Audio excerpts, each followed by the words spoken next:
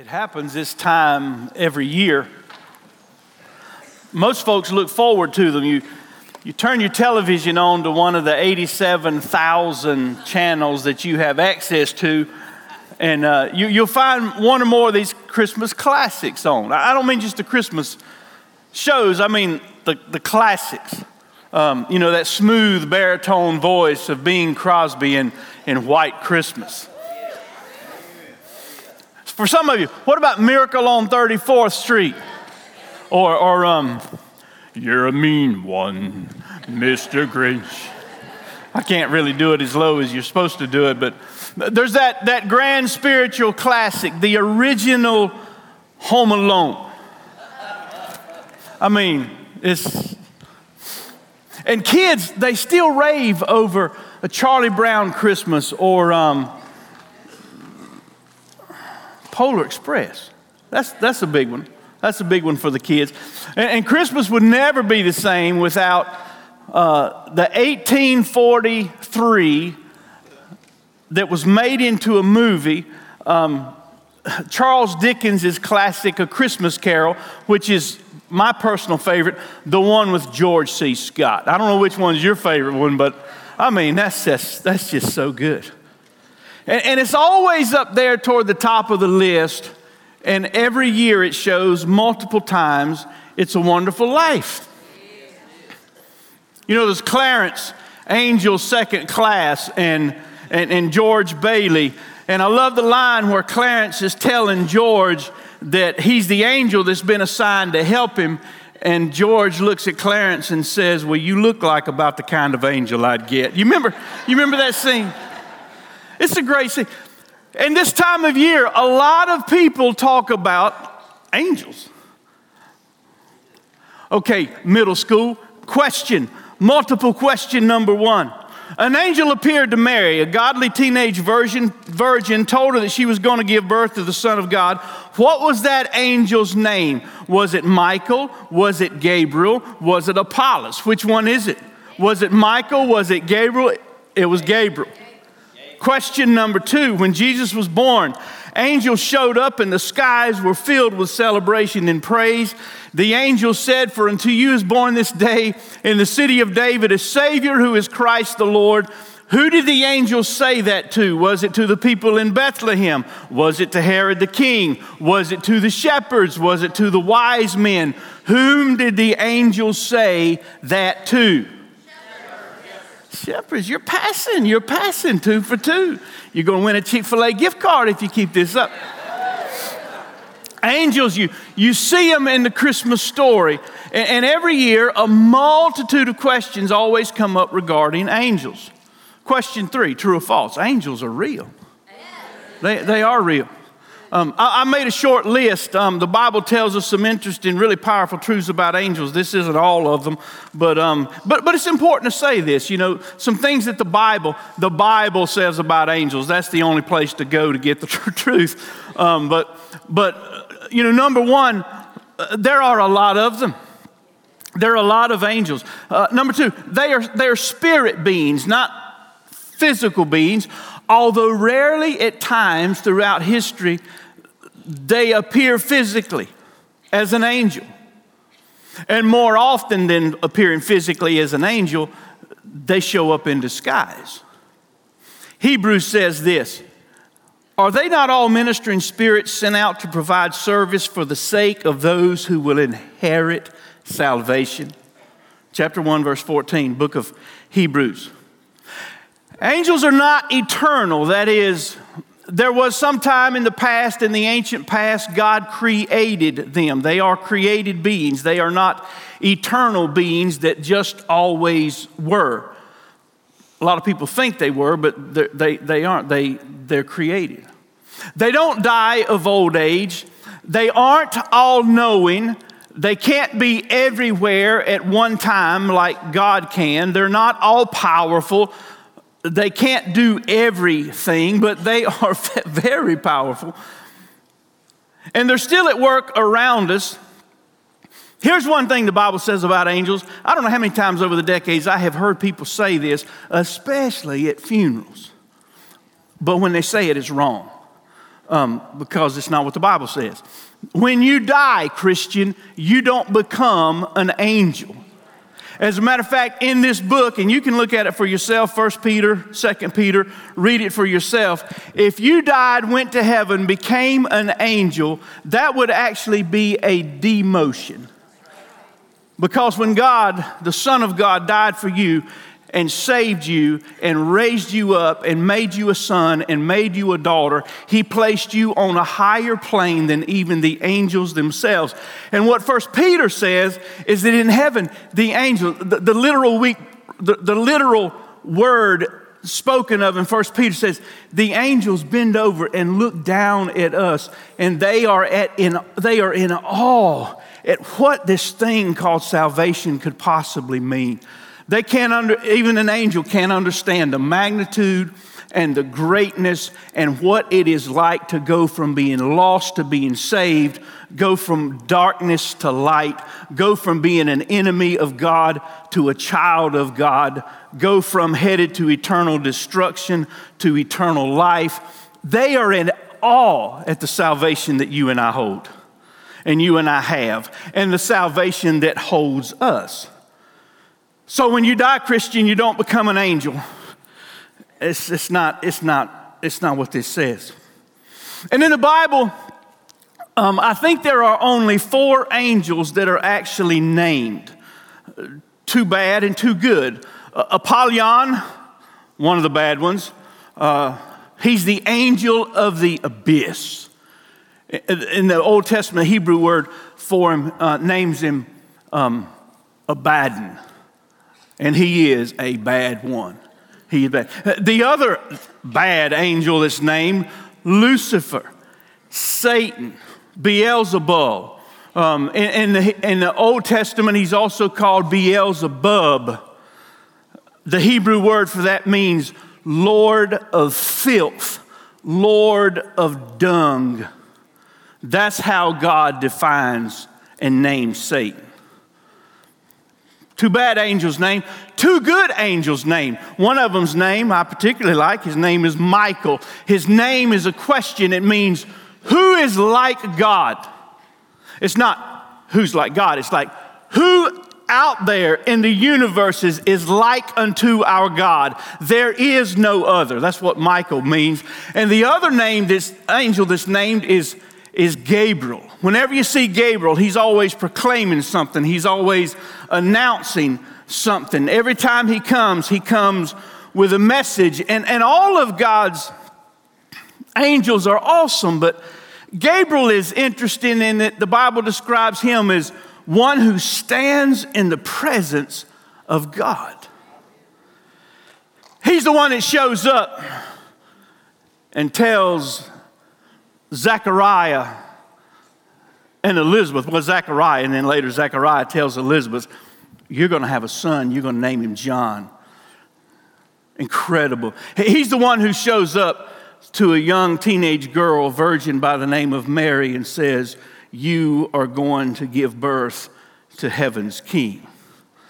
Because Gabriel is the one who shows up and announces, proclaims so many things, he's also called the angel of annunciation.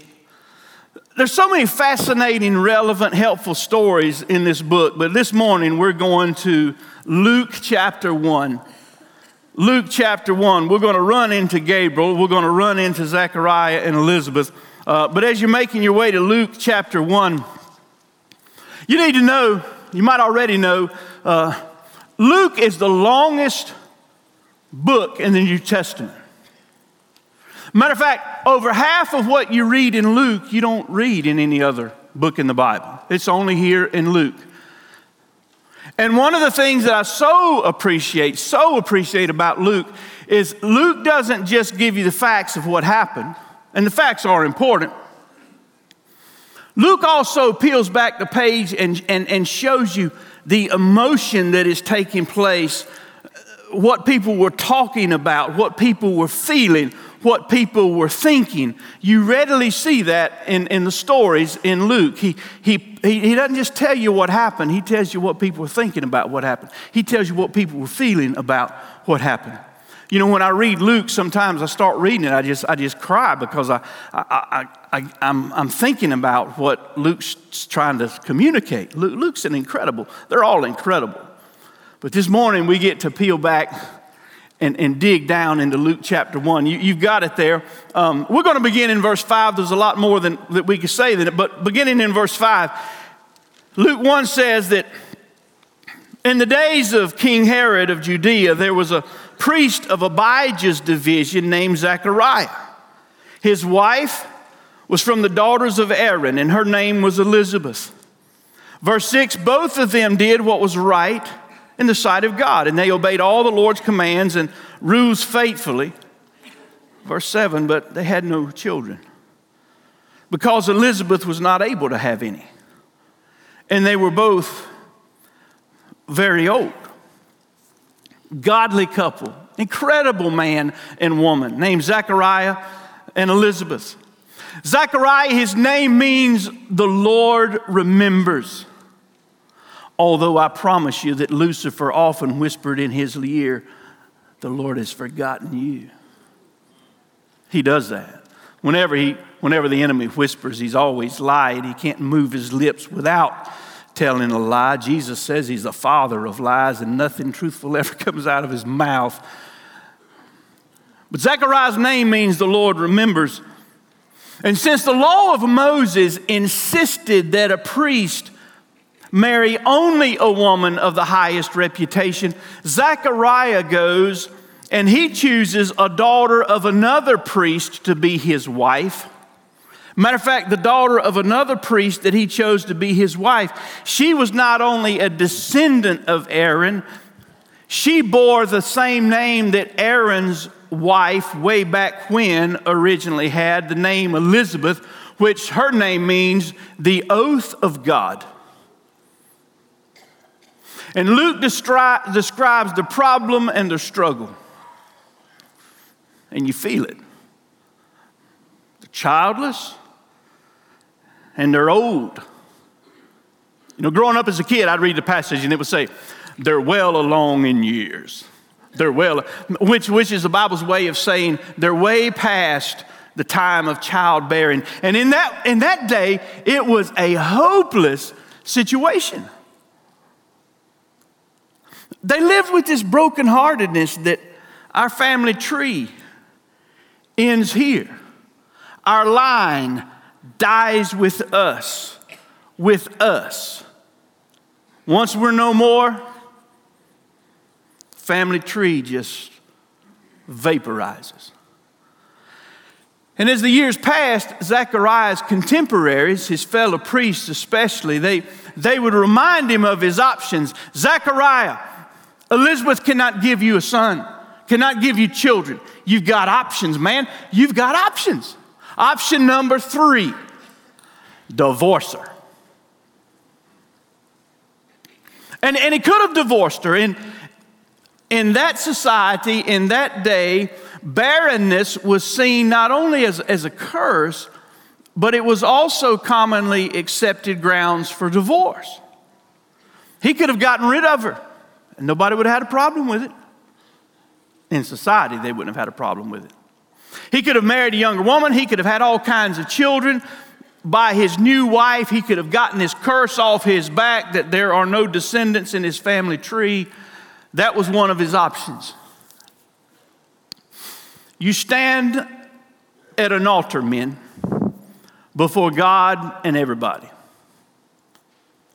And you hold the hand of this woman that you are committing your life to and that you are choosing, and this woman who's holding your hand and choosing you.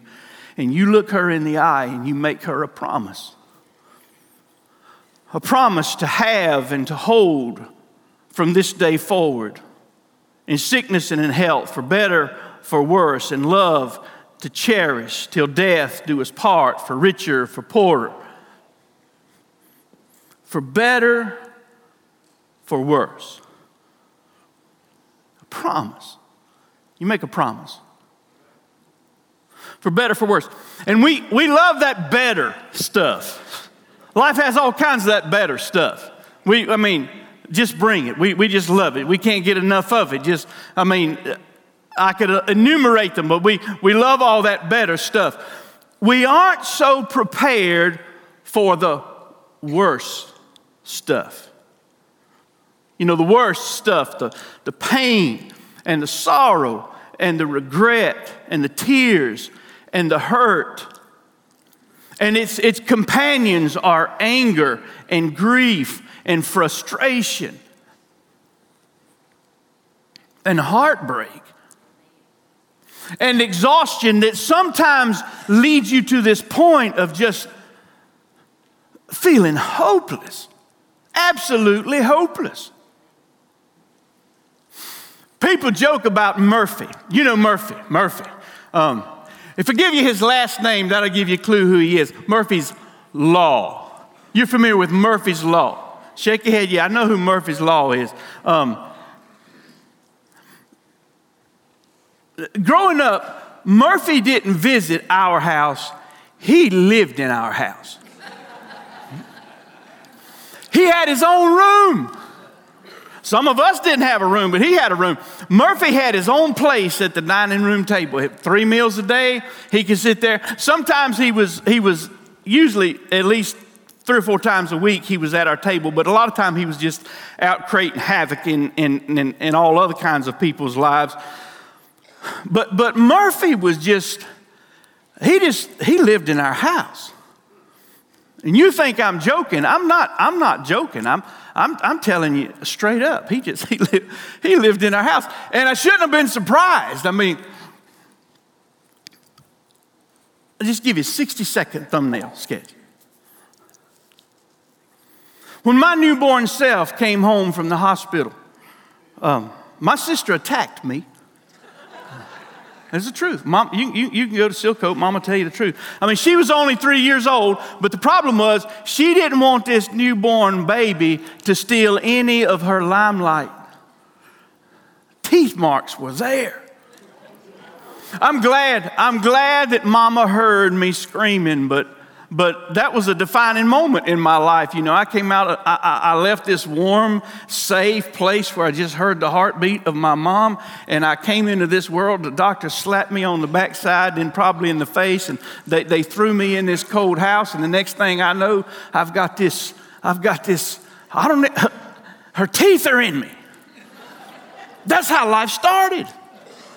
Sometime around a year and a half, you know, this toddler, Mom said you started walking at 1, but you didn't walk right. You know, I guess it was something about how your legs were turned in the womb.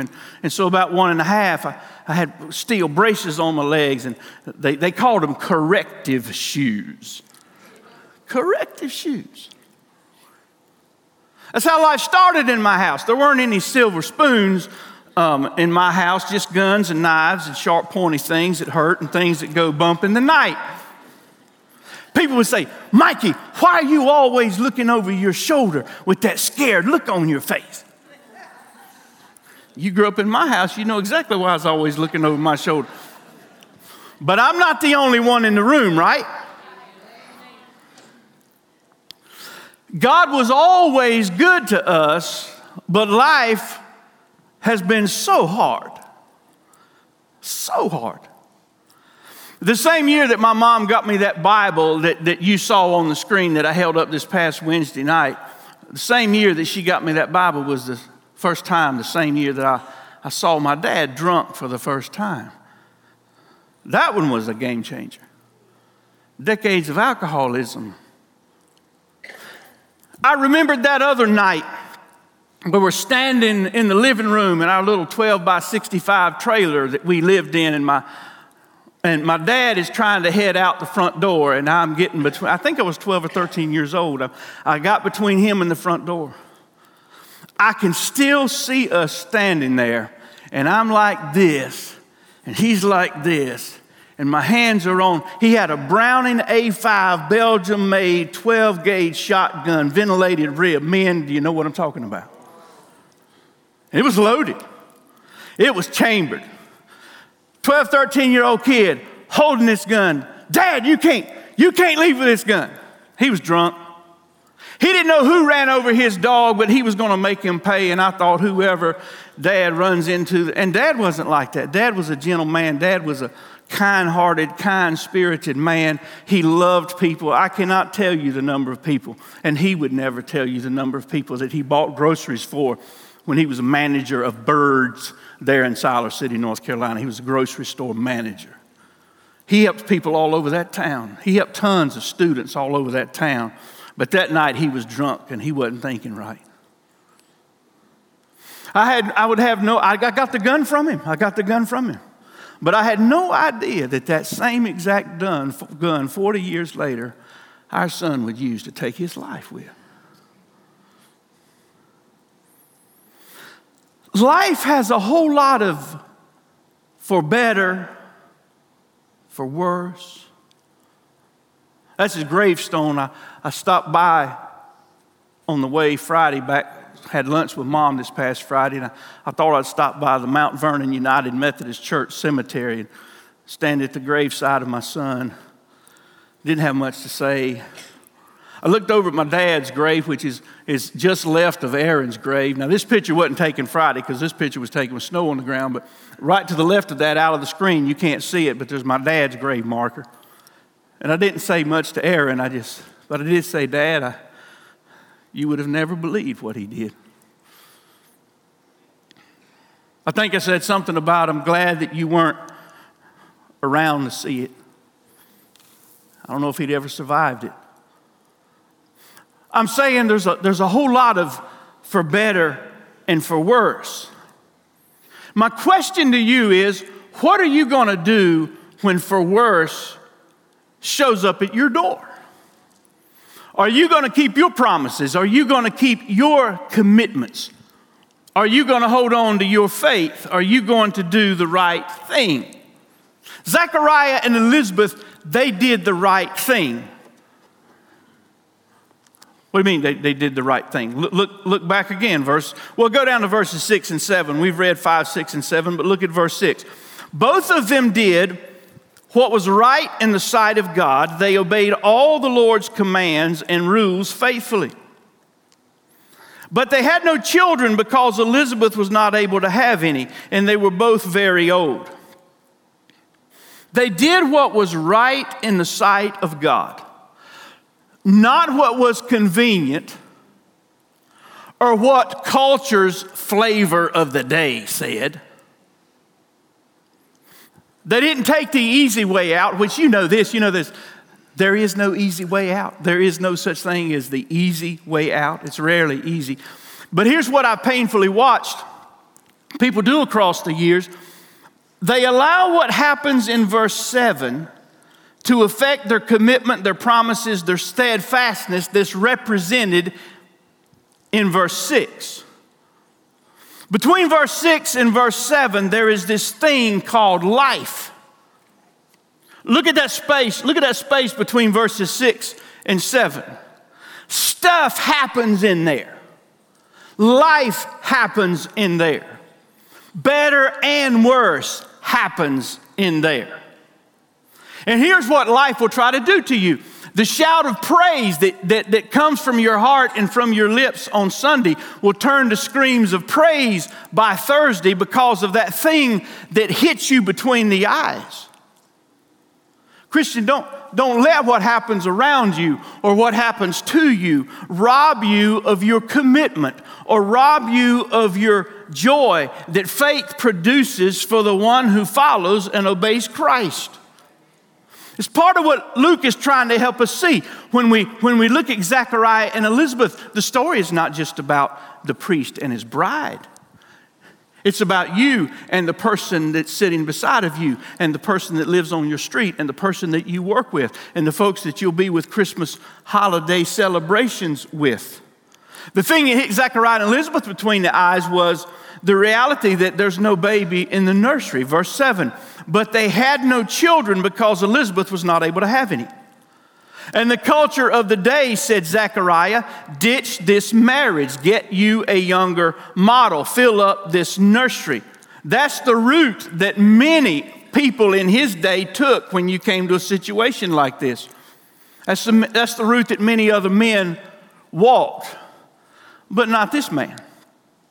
Option 3 was divorce.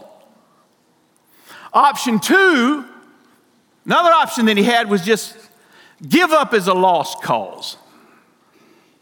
There's going to be no children in this family tree.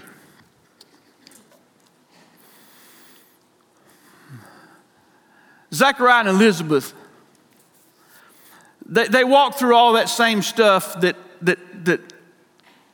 so many on planet Earth walk through.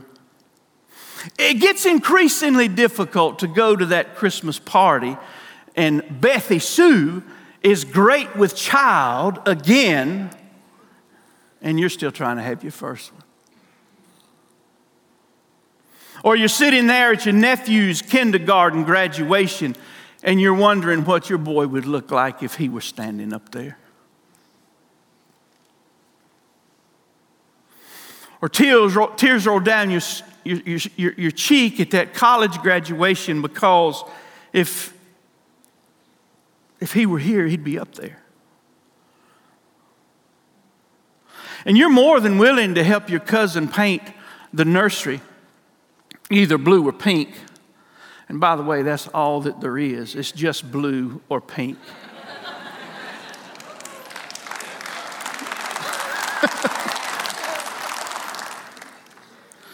But you know, when you're painting that nursery and you're doing it with joy and you're so happy for Bethy Sue, but somewhere down in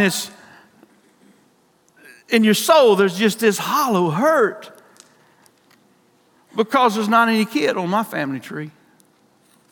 That's what Luke is trying to help us see right here. Church, he's trying to help us see. And so many people, what they'll do is they'll throw their hands up and they'll say, well, we just got to accept it.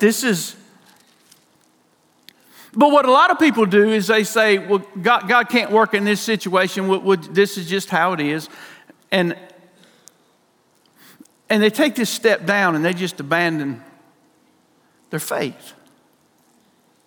I give up. I'm tired of hoping. I'm tired of believing. I'm tired of trying. I'm tired of praying. I'm through.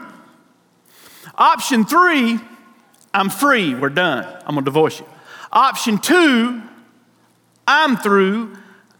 I'm done. Aren't you glad there's an option 1? I'm not trying to say that in every situation, in every womb of every person on planet Earth, that God's always going to do the same for them that he did for Zechariah and Elizabeth. That's not how life works. That's not how the Bible works. There were other barren women that didn't give birth. We're just talking about Zechariah and Elizabeth here. We're also talking about us. Option 1, don't miss this one, because they committed themselves and the situation to the only one who could do something about it. Zechariah and Elizabeth, they prayed about it. And they prayed about it, and they prayed about it, and they prayed about it. And they committed their problem to God. And they kept on simply doing the jobs that God had given them to do. They didn't quit. They didn't run. They didn't blame. They didn't curse. They just kept on doing what God had called them to do. And in the meantime, they're praying and they're praying and they're praying and they're praying. There's all kinds of life principles here. You readily see them. I just mentioned a couple of them. One, they didn't bail, they bowed. They didn't bow out, they bowed down. They didn't throw up their hands in frustration. They lifted their hands and they lifted their head in faith. They didn't bow out, they bowed down. Here's another principle that I see in Luke chapter 1. They didn't run from the problem, they ran to their God. Amen. And whatever God says to me is okay. Sometimes God says no.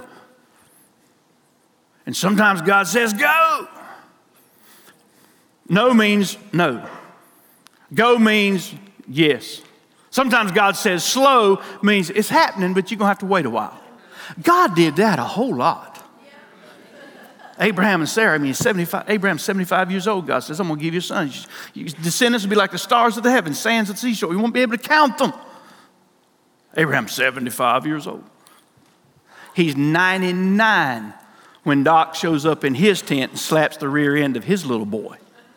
24 years. Sometimes God says no, sometimes God says go, sometimes God says slow. Well, what they did is they ran to their God. You need to know that Zechariah, he was not one of the more famous, powerful, notable priests in his day. As a matter of fact, in our terminology, he would have been known as a Western North Carolina hillbilly priest in an obscure, small, out-of-the-way town that was so insignificant it's not even named. That was Zechariah.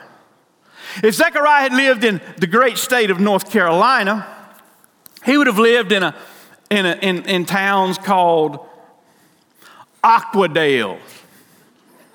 You ever been to Aquadale, North Carolina?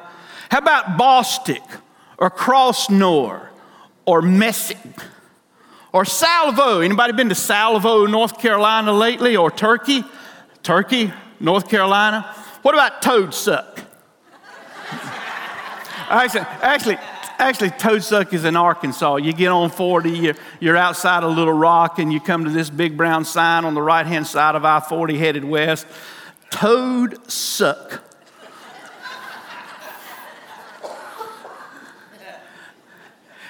If I lived in Toadsuck, I would move. Zechariah and Elizabeth, they lived nowhere that mattered. He was old, he was unappreciated, as was his wife. They were not on the who's who list of anywhere. They didn't live as a lot of the other priests lived in the elite section of the city of Jerusalem or in Jericho, the city of palms. They lived in the southern rolling hills of Judea. That's why we like them so much, because they're from the south. They're from the south. I'm just joking about that. I'm just joking. But there was this day that came that Zechariah, the priest, was chosen to serve, to lead in the temple worship, specifically related to prayer. Luke 1 tells the story. You understand there were many priests in that day, about 20,000 of them. And the 20,000 priests were divided into one of 24 divisions of priests. Zechariah was from Abijah's division, the 8th division out of the 24 division of priests, about 20,000 priests in all. And Abijah's division, the 8th division of priests, was chosen to represent the people before God in the temple worship and in the time of prayer.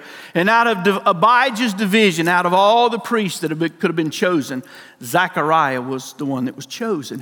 He was chosen for the very high privilege of burning the incense, which they say was such a high privilege that if you were chosen, you would only do it one time in your lifetime. And most of the priests would have never been chosen, but he was called up. We don't understand it because we're Americans and we don't have that kind of culture around us. But to say that it was a big deal is like saying Kilimanjaro is an anthill. It was a huge deal. And so on that great day, this godly, faithful priest, he went into the holy place of the temple. You understand there was no other place on the planet like the temple. There were two main rooms in the temple. One was called the holy place. It was a little bit larger, not much larger, but a little bit larger. And then in the back of that great room was the most holy place, the Holy of Holies, the place where the high priest one time a year would go into the Holy of Holies. That's where the Ark of the Covenant was. That's where God met with the high priest. There wasn't anything like it anywhere else in the world. And Zechariah walks into the larger room to the holy place. He's going to burn incense and he's going to pray. He would enter the holy place. He would bear the golden censer, which held the incense. And at a given time, he would spread the incense out over the coals of fire. And as the incense hit the coals, the smoke and the smell would rise up. And the people outside, they would smell it and they would know that the prayers are going up to our God, that this holy man was praying on our behalf. And the people outside would begin praying, and often God would just come down. It was a beautiful symbolic experience of worship.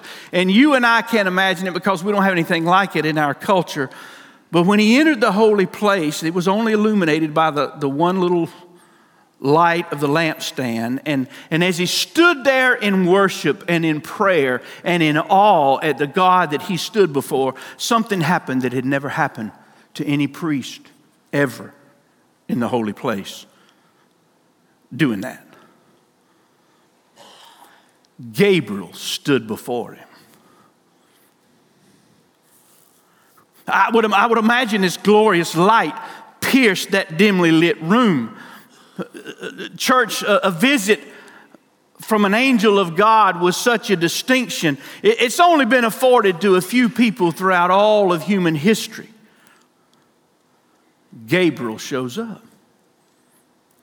This messenger of God, this one who stands in the presence of God, this one who's just left the holy halls of heaven and come down to the holy place to meet with Gabriel. I'd say God says you're pretty important to him. It's right here. Let's read it together. Start down in verse 11 of Luke chapter 1. You got to read this Christmas story for yourself. We don't read it all because of time, but begin with me in verse 11. Verses 11 and following. It says, there appeared to him an angel of the Lord standing on the right side of the altar of incense. And Zechariah was troubled when he saw him, and fear fell upon him. But the angel said to him, do not be afraid, Zechariah, for your prayer has been heard. And isn't that great? I got to keep going. Your prayer has been heard. Your prayer has been heard. You're not going to pray a prayer that God doesn't hear. Your prayer has, I got it on. Your prayer has been heard. Your wife Elizabeth will bear you a son, and you shall call his name John. And you'll have joy and gladness, and many will rejoice at his birth, for he will be great before the Lord. He must not drink wine or strong drink. He'll be filled with the Holy Spirit even from his mother's womb. Verse 16, and he will turn many of the children of Israel to the Lord. And he will go before them in the spirit and power of Elijah, to turn the hearts of the fathers to the children and the disobedient to the wisdom of the just, to make ready for the Lord a prepared people. Verse 18, and Zechariah said to the angel,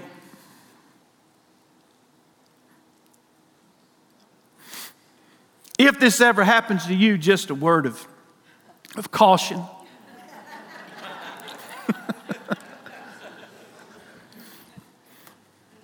If God is speaking, I probably shouldn't be. And if Gabriel shows up and says anything, I ought to believe him. Just saying. Just saying. Verse 18, Zechariah said to the angel, how shall I know this? For I'm an old man. And my wife, we are AARP. We're Geritol. We got the shoes, and we got the canes, and we got the.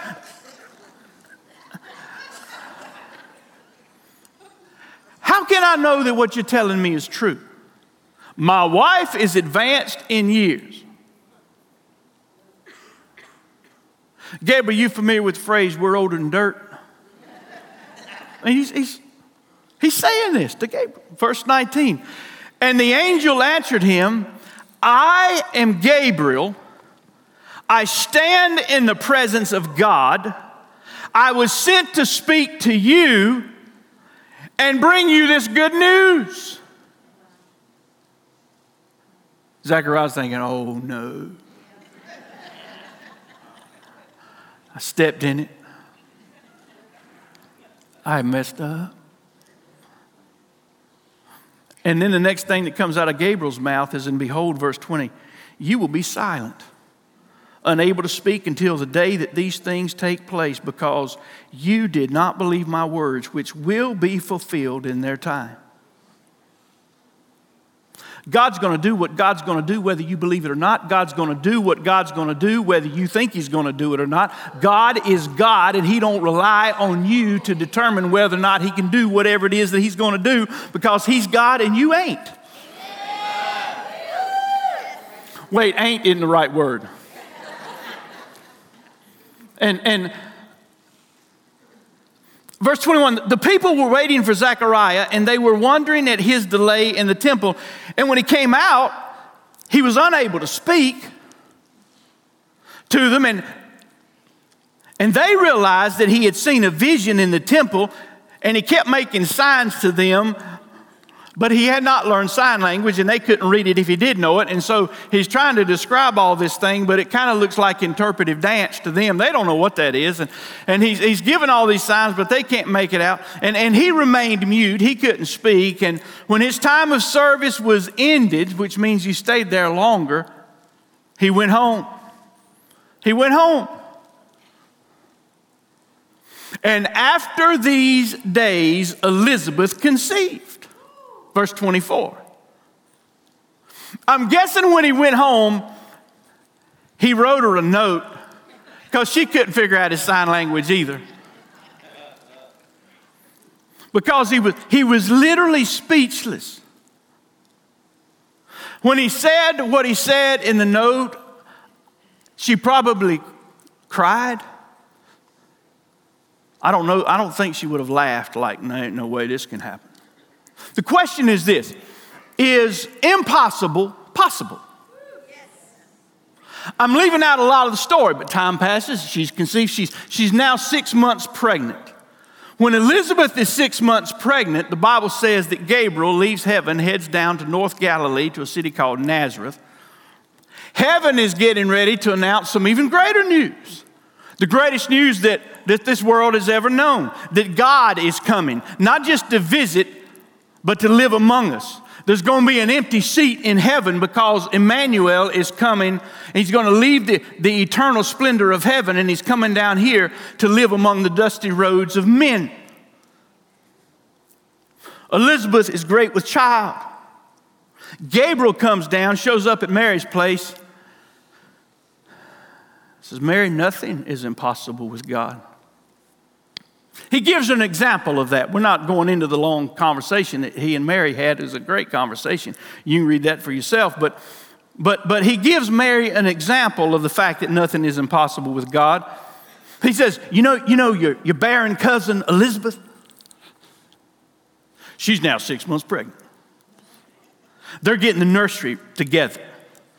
They've painted it a beautiful baby blue. His name is John. There's going to be some screaming and some squalling in Zechariah and Elizabeth's tent. It's coming. It's just 12 weeks away. So Mary, she immediately pulls out her not so designer luggage. She packs what she needs. She leaves North Galilee, Nazareth, and she goes to the Judean hillside where Elizabeth and Zechariah live, about 90 miles away, about a 5 days journey if you make 18, 20 miles a day. People ask the question, well, why did Mary go to Elizabeth's house? Well, there are a lot of reasons why she went. One was obviously, Gabriel told me that you were pregnant. And Mary knew that they'd been trying for decades to have kids and no kids. It was a big deal.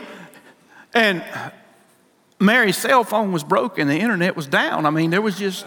The postal service, they were on strike, and they just converted all the gas delivery cars to electric vehicles, and so none of them worked. And so there was no way that they could get a message down there so she just went there. And she shows up. One of the reasons she showed up, I know, was because she needed to talk some of this out. Elizabeth, Gabriel showed up to me too. And he told me that I'm going to give birth to a son. Elizabeth, you and Zechariah, you've been trying to have kids forever. I'm a virgin, and now inside of me is the Son of God. They had to talk about that kind of thing, you know. It's interesting the contrast in Luke's account. You know, Zechariah was a man, Mary was a woman. Zechariah was a priest, Mary was a peasant. Zechariah and his wife were elderly. Mary, she was young. Zechariah and Elizabeth, they were married. Mary, she was an unmarried virgin. Zechariah, he originally doubted Gabriel's message. Mary believed him, but believed Gabriel. So Mary arrives at Zechariah and Elizabeth's house. You know, you read verse 39. Well, let's just read verse 39. Verse 39 says, in those days Mary set out and hurried to a town in the hill country of Judah. Verse 40. When she entered Zechariah's house, where she entered Zechariah's house, and greeted Elizabeth. Verse 41. When Elizabeth heard Mary's greeting, the baby inside her leaped. You think about it. John the Baptist is 6 months old. Jesus is probably 6 days old. We don't know exactly how many days, but Jesus would have just been a little fetus. He would have just been a tiny speck inside the womb of that virgin child. But when Christ enters the room, John jumped. The Holy Spirit was already at work in that little baby's life even before he was born. And he jumped and he rejoiced because his Savior just walked into the room. Mike, why do you have joy? Why do you jump? Because the Savior's always in the room. And in that moment, you know, we won't read it, but Mary, she just erupts in praise. Quiet, quiet Mary. What she says, they say is the Magnificat. And you can read it for yourself, but she erupts in this praise and worship and wonder. And there's this song that comes out of her heart. Some of you don't know this. You know, back in Mary's day, Israel, the people of God, they were the only ones that sang. The Babylonians didn't sing. The Egyptians didn't sing because they didn't have anything to sing about. People would come from different parts. This is true. People would come from different parts of the world. They would come to the land of Israel just to hear the people of God sing and praise and worship because they had something to sing about. They had something to praise and worship for. They had someone who they praised and worshiped. And you look at different religions around the world today, they might chant. Muslims and the Buddhists, they chant. But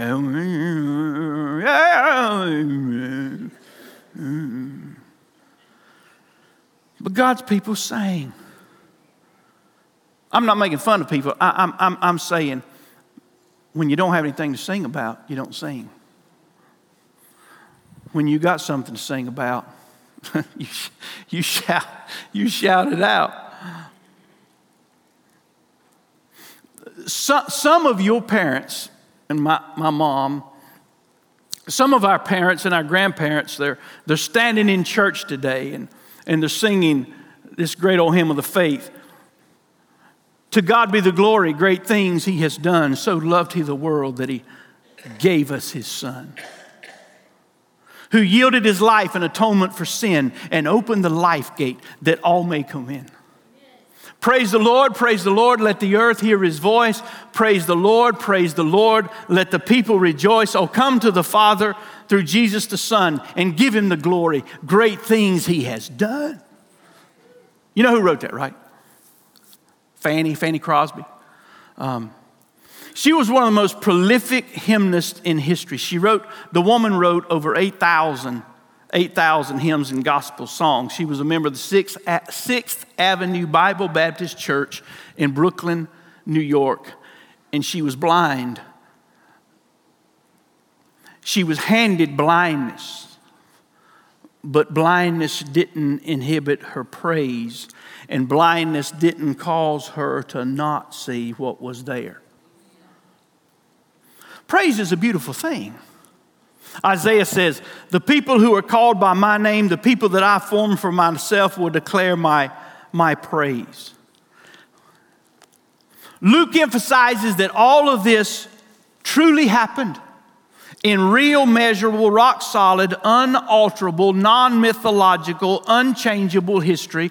When Herod was the king of Judea, when Zechariah, the priest of the division of Abijah, was priest, when Elizabeth, well, the daughters of Aaron, was his wife, when Caesar Augustus was the Roman emperor, when Quirinius was the governor of Syria, all of this happened just like it says.